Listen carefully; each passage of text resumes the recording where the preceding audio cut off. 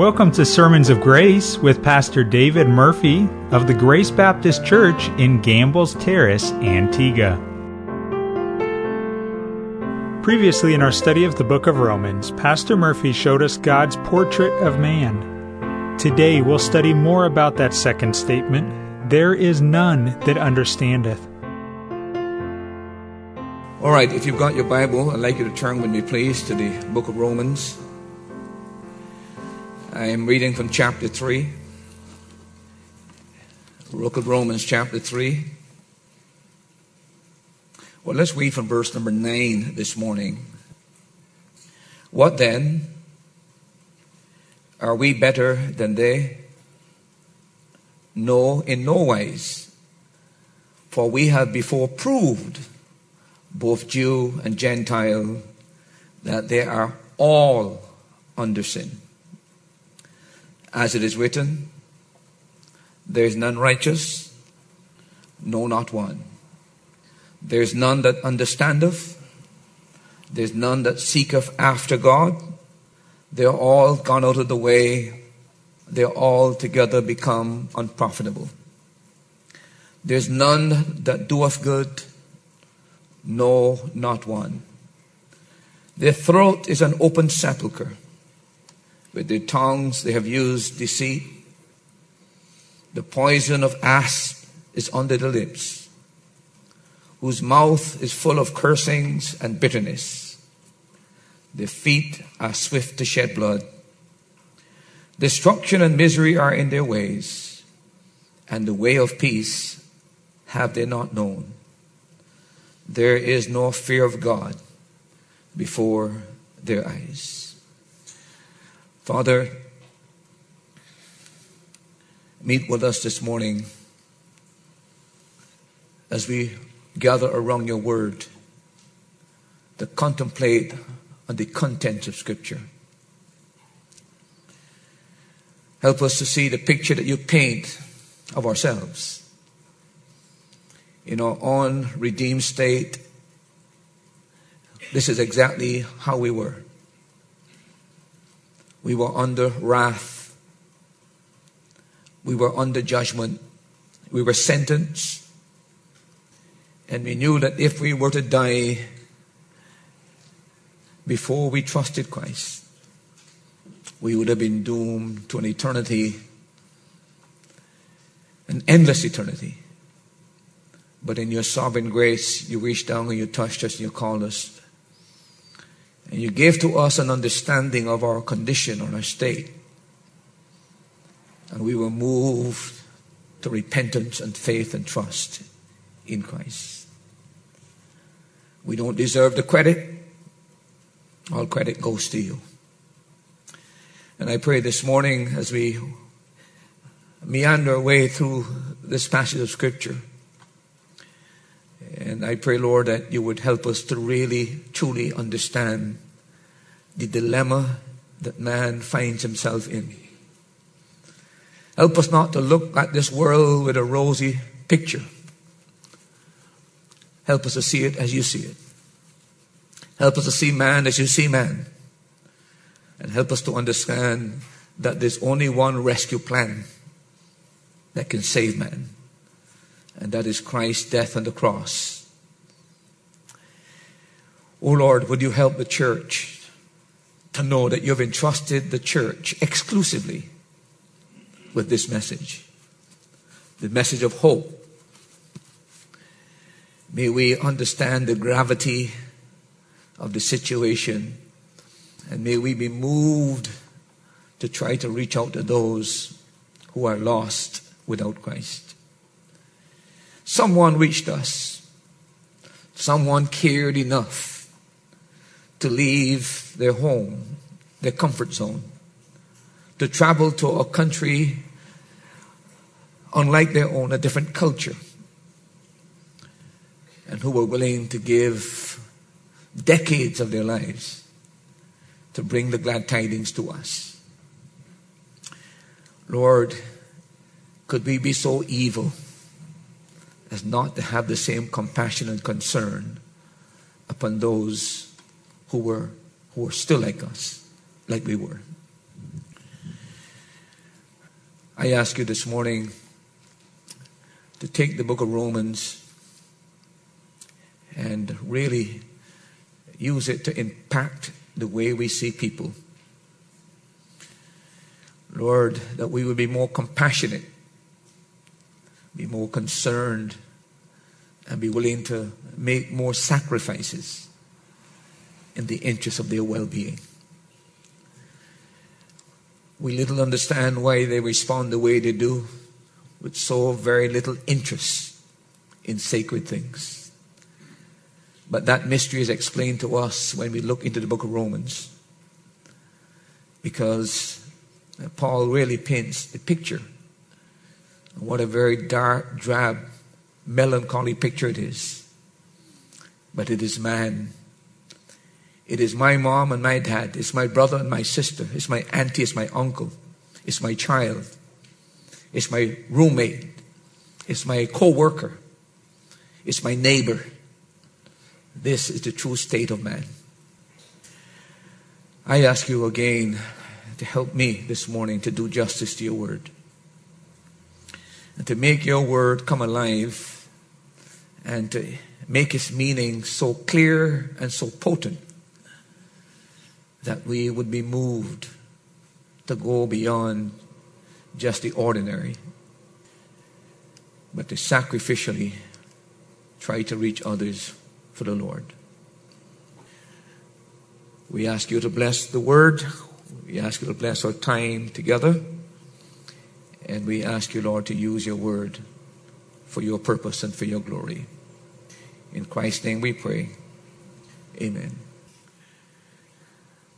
This morning, we once again find ourselves in the book of Romans. And it's our desire this morning to contemplate on verse number 11. We have begun to take a very careful look at these concluding statements the Apostle Paul gives us in this chapter. Remember, the Apostle Paul is proving that man is guilty before God, and that man, because he's guilty before God, is under divine wrath. To make such a bold, daring statement, one needs biblical support. And what the Apostle Paul does as he comes to this concluding part of the chapter, is that he amasses a list of Bible verses to confirm that all he has been saying is precisely correct and true. I have shown you and I have pointed out to you that these closing verses of chapter 3 are actual Old Testament quotations from the book of Psalms and from the book of the prophet Isaiah. Man is a villain. Man is a felon. Man is a rebel. Man is a fugitive from God. Man is guilty, and man has been sentenced. And there is a divine warrant out for man's arrest. In pursuit of man, God has called the bounty hunter called death. And God has told death, pursue man until you execute that just sentence. This is the dilemma that man finds himself in. Now, the sobering truth about man is that while he is guilty before God and under divine wrath, and while the bounty hunter of death is in pursuit of him, man keeps running and keeps running and keeps running. And everything that man does, from the time he is born until he finally dies, he is trying to avoid meeting the bounty hunter called death. He eats his healthy foods. He exercises very faithfully. He makes sure he doesn't miss his vitamins. And of course, these days, he watches his weight. He goes to get his checkups. He monitors every single symptom. And he adds all kinds of supplements. He visits his doctor, and then finally he takes out insurance. And then he tries to stay awake at night. That is how man is. Everything he does is to avoid the inevitable. That one day he is going to die. Now may I say to you this morning that this appointment that you have with the bounty hunter called death, it may be delayed, it may be postponed, but hear me, it's inevitable. It's appointed unto man once to die, but after this, the judgment. But do you know the incredible truth about man? Is that while man knows this earthly existence has a finite point, and knows also that it has what I call an eternal afterlife component, he behaves and he lives as though he's immortal. Now I ask you a question this morning, my dear friend. Is there any greater act of insanity that man would live so carelessly and so recklessly? The Apostle Paul is trying to say to us that man is in trouble. Listen, if you are not a Christian this morning, your plastic smile is just a plastic smile. I am saying to you, the reality is you will have a final encounter with death, and after death with God. See? It is that serious, friend. It is that serious. Now the question, of course, is how is it that man in this kind of dilemma could be so blissfully blind to what his real situation? How is he so fundamentally deceived? Why does he go on living as he wants to live? Why does he not bring his life in line with what God said? Because it is very simple. He's insane. Totally insane. Now, my reason for saying that is to let you know that there's something called the biblical doctrine of human depravity. And what that means is that everything about man is distorted and twisted. Man has been totally deranged. In other words, his entire personality has been bespoiled.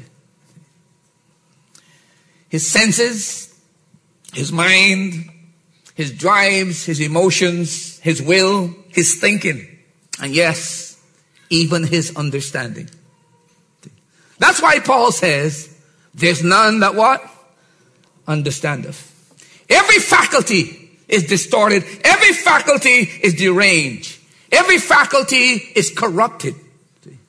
Because there's no other explanation for the way man lives than the fact that he is so depraved. Now you'll notice in Romans chapter 3, the Apostle Paul paints what I call the darkest picture of a human profile that you will ever find anywhere, whether outside Scripture or inside Scripture. And what a dreadful profile it is, and how incisive is Paul's analysis of the problem that man faces. By the way, what Paul writes here is a Christian challenge to everything modern man believes about himself today. I don't know if you realize that. This is unique Christian doctrine. You don't find this in textbooks. This is too morbid to be included in textbooks.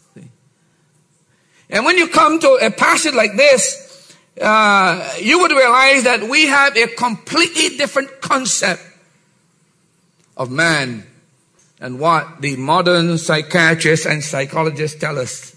They have what I call a romantic view of man. Generally, they see man as an innocent being who has been traumatized and wrongly socialized by the environment and society. They see man as a victim a victim of his circumstances. So they see, man, that we can't blame man because man is a victim. When you come to the Bible, we find it very opposite. We don't have no romantic opinion of man. We have a realistic view of what man is. That man is not a victim. Man is a criminal. He has willfully gone against God. So you have to decide this morning which view is correct. But I want to say to you that you can argue all you want to. You put your fingers in your ears and say, I don't want to hear that. It makes absolutely no difference, because this is God's indictment against man, whether man approves it, likes it, or not. It is truth, and it is what I call true truth. See, about man. Now, you remember that in these final statements, we began taking a very careful look at these statements of Paul. If you were here last Sunday morning, we picked up that first statement in verse number 10, where Paul says, there's none righteous. We spent an entire sermon dealing with that particular statement, there's none righteous. Now, I've already dealt with that last Sunday. And I do not think that it's right for me again to, it would be superfluous for me to go into that again and probably bore you to death. So what I want to do this morning is to take up the next statement of the Apostle Paul, where Paul says in verse number 11, there is none that understandeth. Now, he's already told us there's none righteous. No, not one. But Paul doesn't stop there. He again comes to a second statement. He said, there's none that understandeth. Now, what amazes me about the Apostle Paul is that he's never once embarrassed to make these broad, sweeping, universal statements. Not embarrassed.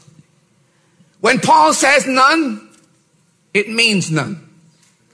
He doesn't feel that he has to make any apology for a statement that is none that understandeth. He leaves no loopholes for any protestation or any exception. There's none that understandeth. Now, how are we supposed, again, to understand this statement of the Apostle Paul? May I once again ask you some questions about that? I mean, how are we to understand there's none that understandeth? Is this what you call a Freudian slip? You ever heard that expression? Is this what has happened to Paul? Is this, as I pointed out to you, some kind of a literary hyperbole? There's none that understandeth? Is this Jewish exaggeration? Is this Pauline bias? Is this Old Testament extremism? There's none that understandeth. Now, the reason why I'm saying that, I am absolutely sure that if we had some intellectuals, well, we do have some intellectuals sitting before us, I would hope you would think and you would believe. After all, there are people in our church who've got their BAs, they've got their MAs. So we have the intelligentsia before us. See? And we may have some other people who slipped into the church this morning who are high-profile individuals. They said, Pastor Murphy, I've been to the UWI. Well, I couldn't care if you've been to Yale or if you've been to Harvard either. See? You can go all to all the schools. See? But what I would say to you this morning, human pride would raise an opposition and protestation against a statement like this. Because when you consider the brilliance of man, to make a statement where you say there's none that understand, sure, Paul, something wrong with you. Maybe those ignoramuses in the first century who never went to high school or primary school, they didn't understand. But Paul, you're not referring to our enlightened, intellectual, modern day man. Well, could I say something to you that might shock you? This is not Paul speaking. This is God speaking through Paul. And God knew those in the first century. He knew those in the 21st century.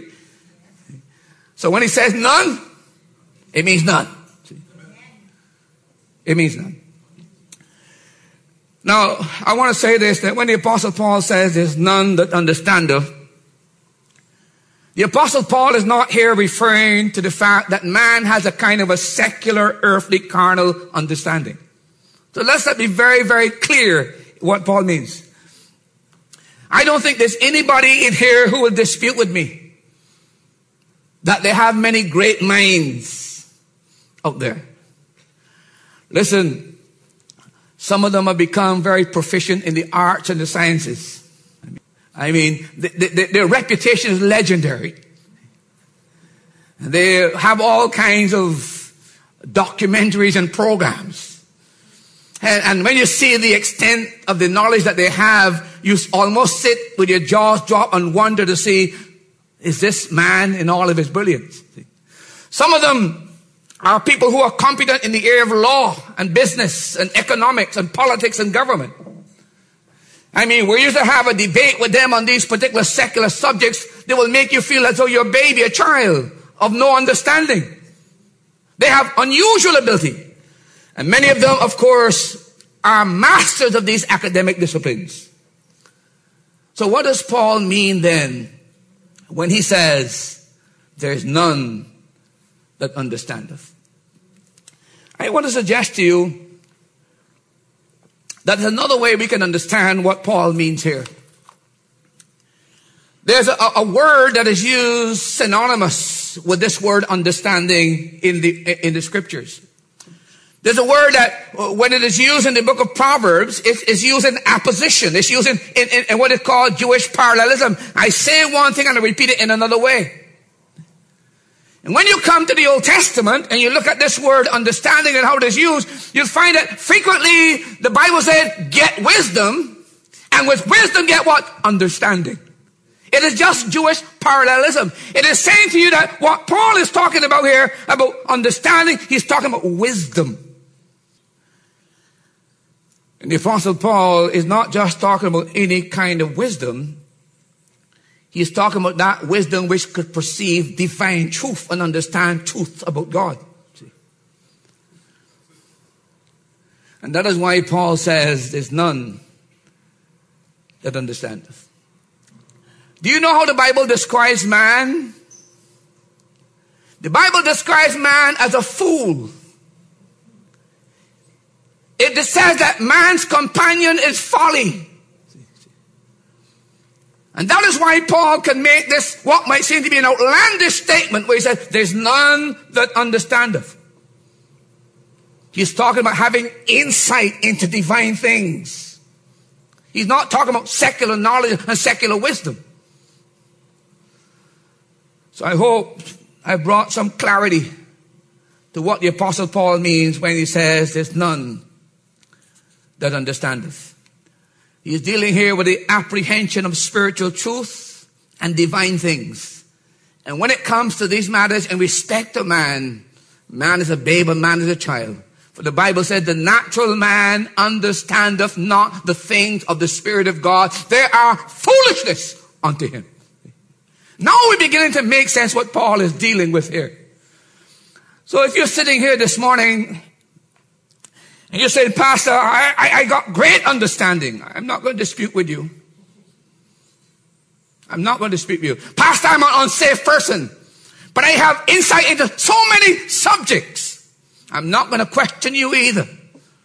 But all I would say to you, that if you're here unsaved, you don't know a thing about God.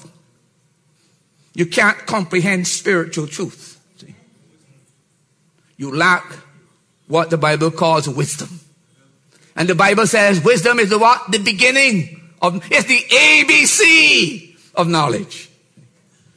And that's what man, fallen man, lacks. He's not only unrighteous, but he's also lacks understanding, knowledge of divine truth, comprehension, the apprehension of divine. This is what he lacks.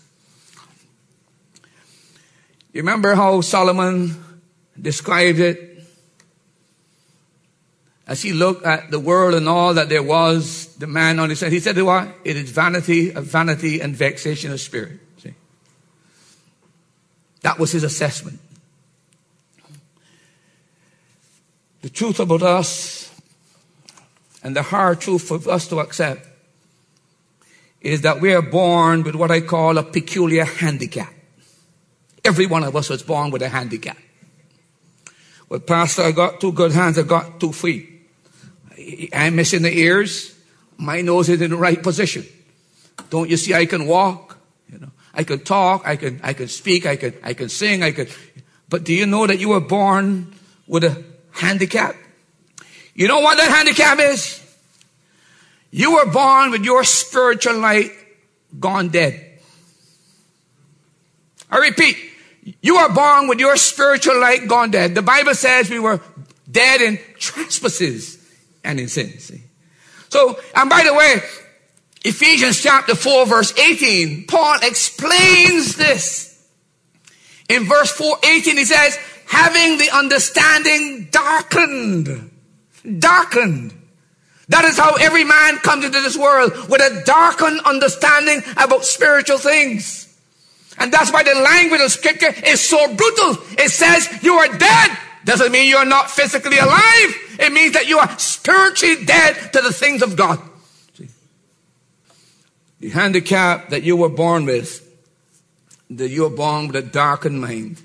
See? And by the way, Paul goes on to explain why this is so. He says in Ephesians chapter 4 verse 19, the reason why we have our understanding darkened, listen to his words, being alienated from the life of God. Being alienated from that simply means that when man fell, man became an alien from God, in the sense that man was now separated from God. And to be separated from light is to embrace darkness. And that is how our understanding became darkened. So you're a nice little cute little baby that seemed to be the darling of your life. You say, Pastor, she's a normal child. No, she's not normal. He's not normal. She's born with a handicap. The understanding is darkened.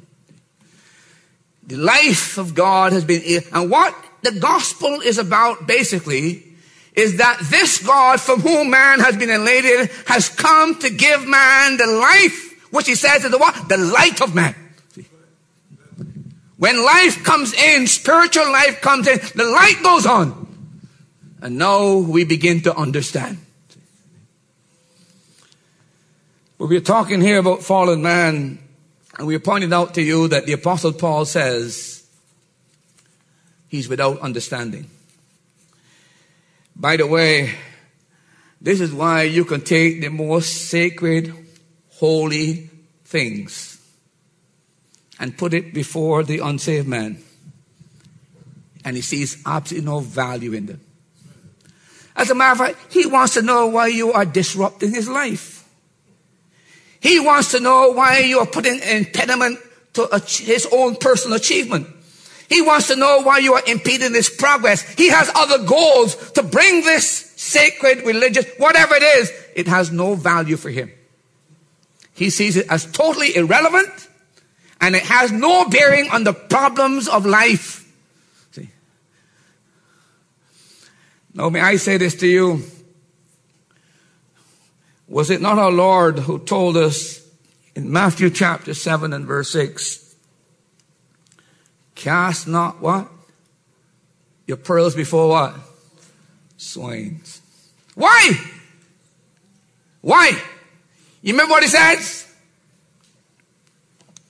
He said, lest they trample them underfoot. And then he said, lest they rend you. Because they have no inclination towards spiritual things, and their understanding is so darkened, they see no value in sacred things, and as a result, they want to tear you apart. I'm just saying to you, our Lord understood this very clearly. And he pointed out to the disciples, this is exactly what you're going to face. You're going out into the world, and you're going to take the sacred things of God, and you're going to send it to swine.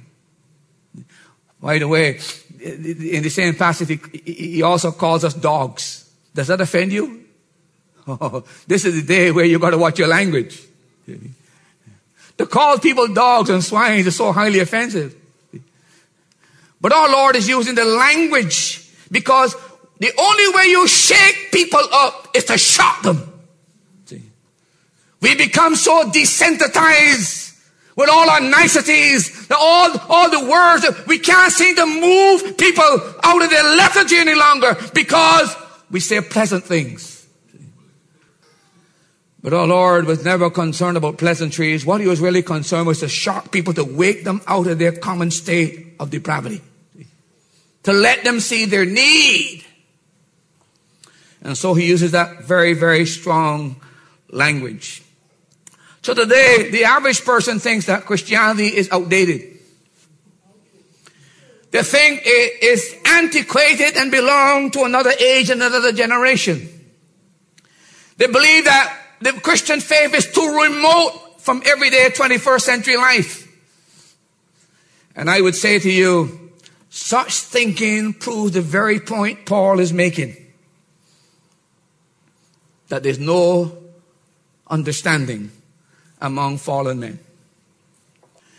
Now this morning, I want to mention to you as I elaborate on this particular phrase of the Apostle Paul, I want to mention 4 areas that there is a clear lack of understanding among fallen men. It's not enough to tell us there's none that understandeth. But let me just begin to elaborate on those areas where I think that man is so deficient when it respect to his understanding. And I want to mention these 4 things this morning. Let me mention these. Number 1. The first thing I would say to you that validates this statement is that man has no understanding in respect to the truth about God. There's considerable amnesia in man. And unless God were to remove that amnesia, man remains in his lost condition. But when it comes to truth about God, there is a significant deficiency in relation to man. There's also a hostility against this knowledge when you try to pass it on to man. Consequently, man displays this level of lack of understanding. What does he not know about God? What does he not understand about God? I want to suggest to you that unless God enlightens man and God informs man and God quickens man, man does not understand what I call the eternal nature of the triune God. He can't comprehend that. He finds it hard to believe. You know, sometimes you're trying to explain the Trinity, which is very difficult. And people believe that there are 3 gods. When you tell them they're 3 persons but one nature, they can't grasp that. Now, it's only when we're enlightened by Scripture that we are given some understanding of what this is. It is not something that I can derive by my natural thinking. If I began to think of a triune God, I begin to think of a 3-headed God. But when I come to Scripture, I discover that the Son is God, the Father is God, the Spirit is God, yet they're one. But what does that mean? One in nature. Let me use an example here for just a moment. We can have 3 executives in a boardroom, but they're 3 human executives. They're 3 persons, but one nature. See, that's the biblical concept. That whatever the Father is by nature, the Son is by nature, the Spirit is by nature, but they're not one and the same. Now, there's a guy on television that is very popular. Jakes. T.J. Jakes. Do you know that T.J. Jakes does not believe in the Trinity? T.J. Jakes, you know that? I don't know if you know that or not. He believes in something called modalism. You know what modalism is? Modalism is that God the Father took on the form of His Son and then took on the form of the Spirit. It's one person putting on 3 different masks. That is not the Christian doctrine. That's like God talking to Himself. This is my beloved Son in whom I'm well pleased. And then He turned into a dove and He landed on the Son. I am saying to you that apart from divine revelation and God opening a man's eyes, he can never come up to the concept that there is a triune eternal God.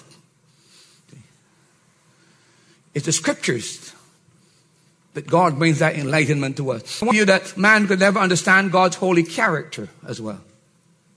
Can you ever conceive of a being who cannot bear to just look at one sin?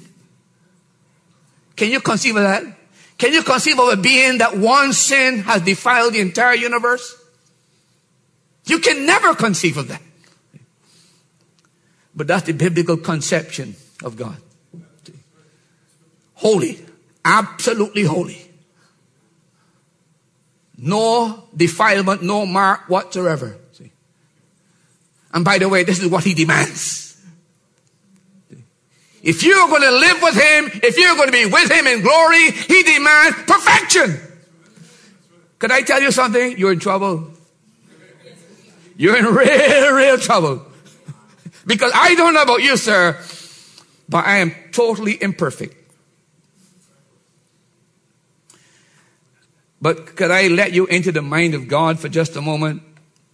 When God looks down from heaven and he sees David Murphy with all of his problems, all of his worries, all of his fears, all of his anxieties, all of his evil thoughts, you know how he sees me? He sees me in Christ. See? That's how he sees me. See? As holy as Christ is, as righteous as Christ, he sees me. Otherwise, he can't deal with me. I can't pray. I can't do anything. See? And that is why the Bible emphasizes that there's only one solution to the problem. It is God's rescue plan, Christ and Christ alone. No other way. We're at the end this morning. I said to you that man has also no understanding about the glorious attributes of God. You know what the word aseity means? You know what infinity means? You know what the word immutability means? Those are terms that only refer to God. His character, his attributes. And he said, my ways are not your ways. So man has no knowledge of the divine ways of God. As far as the heaven is from the earth, so are my ways than your ways. Can you comprehend the ways of God? Can you figure out why God does what he does? Does it make sense to you? Man lacks this understanding. And then can you understand God's eternal purpose? Look, you look at this checkered world with all its confusion. You got ISIS. You got Iran. You got North Korea. You got Syria. You got Russia. You got America. Don't leave her out either. She's not this great angel you think, right? You got all of these, and there seem to be, what in the world is going on? Where is there any purpose to all of this? A man straps himself with suicide bombs, sit inside a place and blow everybody up. A man takes a bus, literally takes a bus, and chases down the population down in town, runs over them, kills them. And he does it in the name of Allah. Where is there sense in this? What's the purpose of all of this? But I want to say to you that whether you know it or not, there's a divine hand that guides in their world affairs because they are converging to one common purpose. The Lord's return. It is bringing this world not to peace. It's bringing this world to a complete chaotic situation where the Prince of Peace has to intervene. That's where we're headed. Your hope is not in man, it's in God. But how many men understand that? See? The ways of God. We can talk about the hidden providences of God. We can talk about God's sovereignty. But while we look at this divine person, the truth of the matter is, it is only we who are Christians have been given into the knowledge of these things. Not exhaustively, but at least substantially. The unsaved man, Paul says, there's none that understandeth. He cannot understand secrets because these are family secrets. See, belong to us. Listen, if you're an unsaved person here, could I say to you, you're missing out big time? Big time. See? You need to know our God. See? And be brought into that knowledge that helps you. That no matter what life throws your way, you can still see a light leading you out of this darkness. The point I'm making here this morning is that when it comes to God, God remains what is called the Deus abscondus to the unsaved man. The Deus abscondus means the unknown God, the hidden God. See? But to us, we have been enlightened. See? And we know our God. See? We know our God. Now you should be saying hallelujah for that, bro. If you're Pentecostal here, be jumping, hit the roof. We just don't appreciate what we have. We don't really understand what God did when He took those scales from your eyes and brought you to an understanding. We're not living like the unsaved man out there. The extent of his life is between his face. He can't see beyond that. He lives only for time. Here now. He doesn't project into the future. Brother, I'm saying to you, thank God that we have been given an understanding of these things. Be sure that you join us again next time here on Sermons of Grace as Pastor Murphy shows us 3 more areas where man lacks understanding. If you'd like to contact Pastor David Murphy or Grace Baptist Church, please call 268-462-4230 or visit during one of their service times. Sunday school is at 9 a.m., Sunday morning at 10 a.m., Sunday evening at 7 p.m., or Thursday evenings at 7 p.m. Grace Baptist Church is located on Rowan Henry Street in Gambles Terrace, Antigua.